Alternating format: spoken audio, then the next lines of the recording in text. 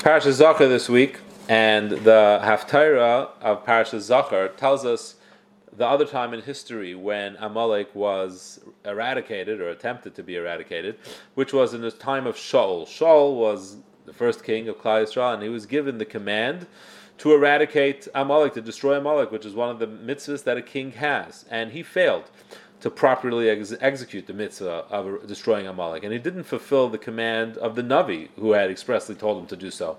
And as a result, he lost his claim to the throne. He lost his malchus.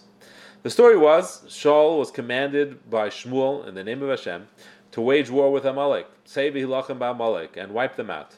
And the pasuk clearly states that his obligation was to totally destroy them, from ish ad isha, from man to woman, from child to nursing baby, from oxen to sheep, and from camel to donkey. The pasuk leaves nothing out. It's very clear and explicit. Everybody, every animal, every child, every man, woman, all of them have to be killed and destroyed. And the pasuk tells us that Shaul was troubled by this command. It says, "Vayirev benachal," he fought internally. He struggled in the valley. And what was his struggle? Rashi says that he said to himself that Hashem commands us to bring an egla arufa, to cut off the head of a cow, to atone for the murder of a person, even if we didn't murder him, but just because we weren't able to prevent it. And here Hashem is commanding me to kill out men, women, and children. If the men sinned, what did the children do? And even if the children sinned, what did the animals do? Why do I have to wipe out everything? So this was his internal struggle. He had a problem with this commandment of HaKadosh Baruch Hu. Now, eventually, when the war was waged, he did wipe out men, women, and children. But he left the king of Amalek alive, Agag, and he left the livestock alive. He left sheep and oxen. He left them alive. So clearly, he transgressed the express mitzvah in the Torah to wipe out all of Amalek, which the Torah very clearly obligates us to wipe out everything. And he transgressed a clear command of the Navi in this particular situation, which left nothing unsaid. He said very clearly what he has to kill, and he didn't listen. Now, why did he do that? So it would seem it was because of an internal struggle that he had, and he just couldn't do it. But it's astonishing that he killed all the children. Agag he spared, the king, probably most guilty person. That's the person he spared, and the animals. So what was the reasoning behind that? And what's more perplexing is that Shmuel is told by Hashem that Shaul failed, and as a result lost his kingdom. So Shmuel goes and confronts Shaul. And the first thing Shaul says, as soon as he meets Shmuel, he says, Baruch atah Hashem, you're blessed to Hashem. Hakimaisi is dvar Hashem. I have upheld the word of Hashem. Now, how could Shaul possibly say that? What was he thinking? Shmuel immediately challenges him. He says, what is the sound of sheep that I'm hearing? But Shaul still maintains his position, stark. He says, no, I took them from Amalek and I'm going to bring them as a carbon. Now, how could he think that he was keeping Hashem's command? He was told to kill them. There's this amazing pshat from the Einig Yantiv, Shalos and Teshuvos Einig Yantiv. He lived about 150, 200 years ago. Very famous Shalos and Teshuvos Sefer, and he's quoted in Sefer Even Yisrael, which was written by Dayan Rav Yisrael Yaakov Fisher Zatzal, who I had the honor to meet a few times in Eretz Yisrael, was one of the Gedolei Hadar, and he elaborates on this point beautifully. So the Einig Yantiv explains that Shaul found a loophole how to get around Hashem's direct command to kill all the animals. Shaul was very troubled by every aspect of the mitzvah. He simply didn't want to keep it. It was hard for him to keep it. He wanted to just be yaitza. He wanted to be yaitza. He wanted to absolve his obligation and be done with it. So therefore, he found a way to be yaitza, to absolve himself from it, and he came up with a loophole to avoid keeping it totally. What was his loophole? The manner in which he was commanded to kill Amalek was to first kill the adults, then kill the children, and then kill the livestock.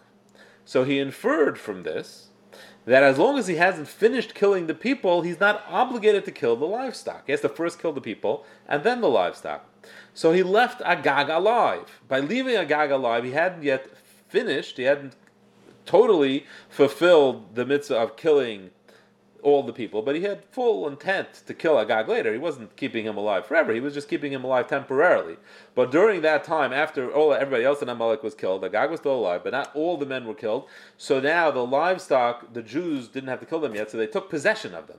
They took possession of the livestock that they wanted to bring for a carbon, and now it became Jewish possessions. So now he thought, when I kill Agag, I don't have to kill these animals anymore because they're not Amaleki behemoths anymore.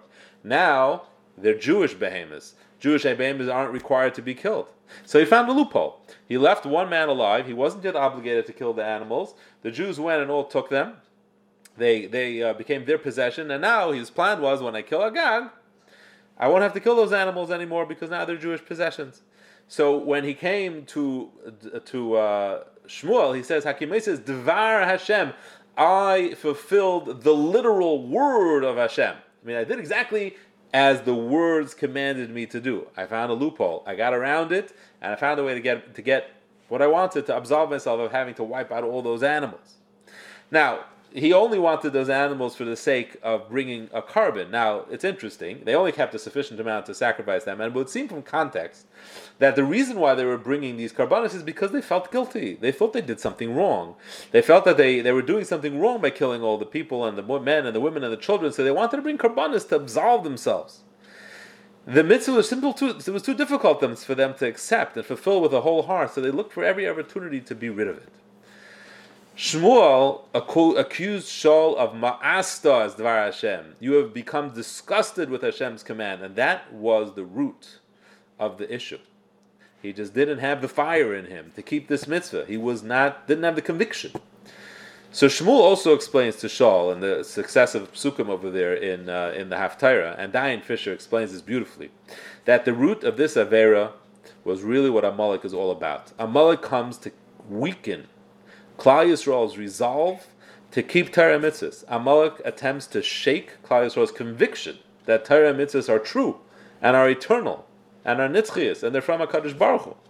The first appearance of Amalek in the Torah is prefaced by Klal Yisrael entering Refidim, which Chazal explained. Refidim means Rafu Yodei Torah mitzvahs. They became weak. They weakened their grip on Torah mitzvahs, which means they simply didn't try to keep them to their fullest.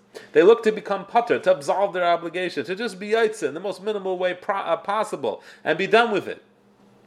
And that's what Amalek lives for. The difference between keeping Torah mitzvahs with a burning desire, with motivation, doing it in its fullest, mahadrin in a mahadrin, the most beautiful way possible, or to do a mitzvah simply as required, no more, running out almost halfway before it's finished. There's a huge chasm between those two things, and it's the difference between whether Amalek successfully discredits Hashem's presence in this world, or whether we make a Kiddush Hashem. So truly in the Megillah, once Klal Yisrael overcame Haman, this is exactly the change that was brought about. Haman had accused Klal Yisrael from being Yeshna Yam Echad.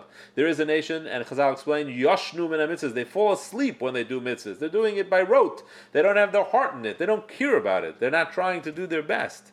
And when Klal Yisrael repented, they then accepted the Torah one more time. Kimu v'kiblu Yehudim, not through force, but willingly and happily. For the first time in history, they were mekabel the Torah b'ratzon, and that was the true vanquishing of Amalek, and that was the root of what happened over here with Shaul. Shaul found a way to get around Dvar Hashem, but that was the essence of what was wrong with what Amalek was trying to do, that don't care so much about Torah mitzvahs. Do it, you have to do it.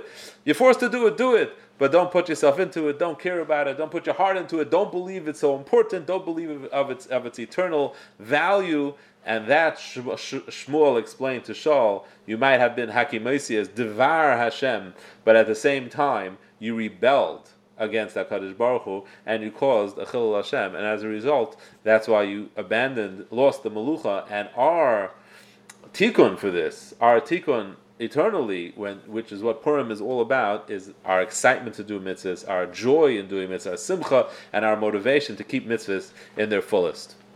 Have a good night, a wonderful Shabbos, and a Freilich Purim.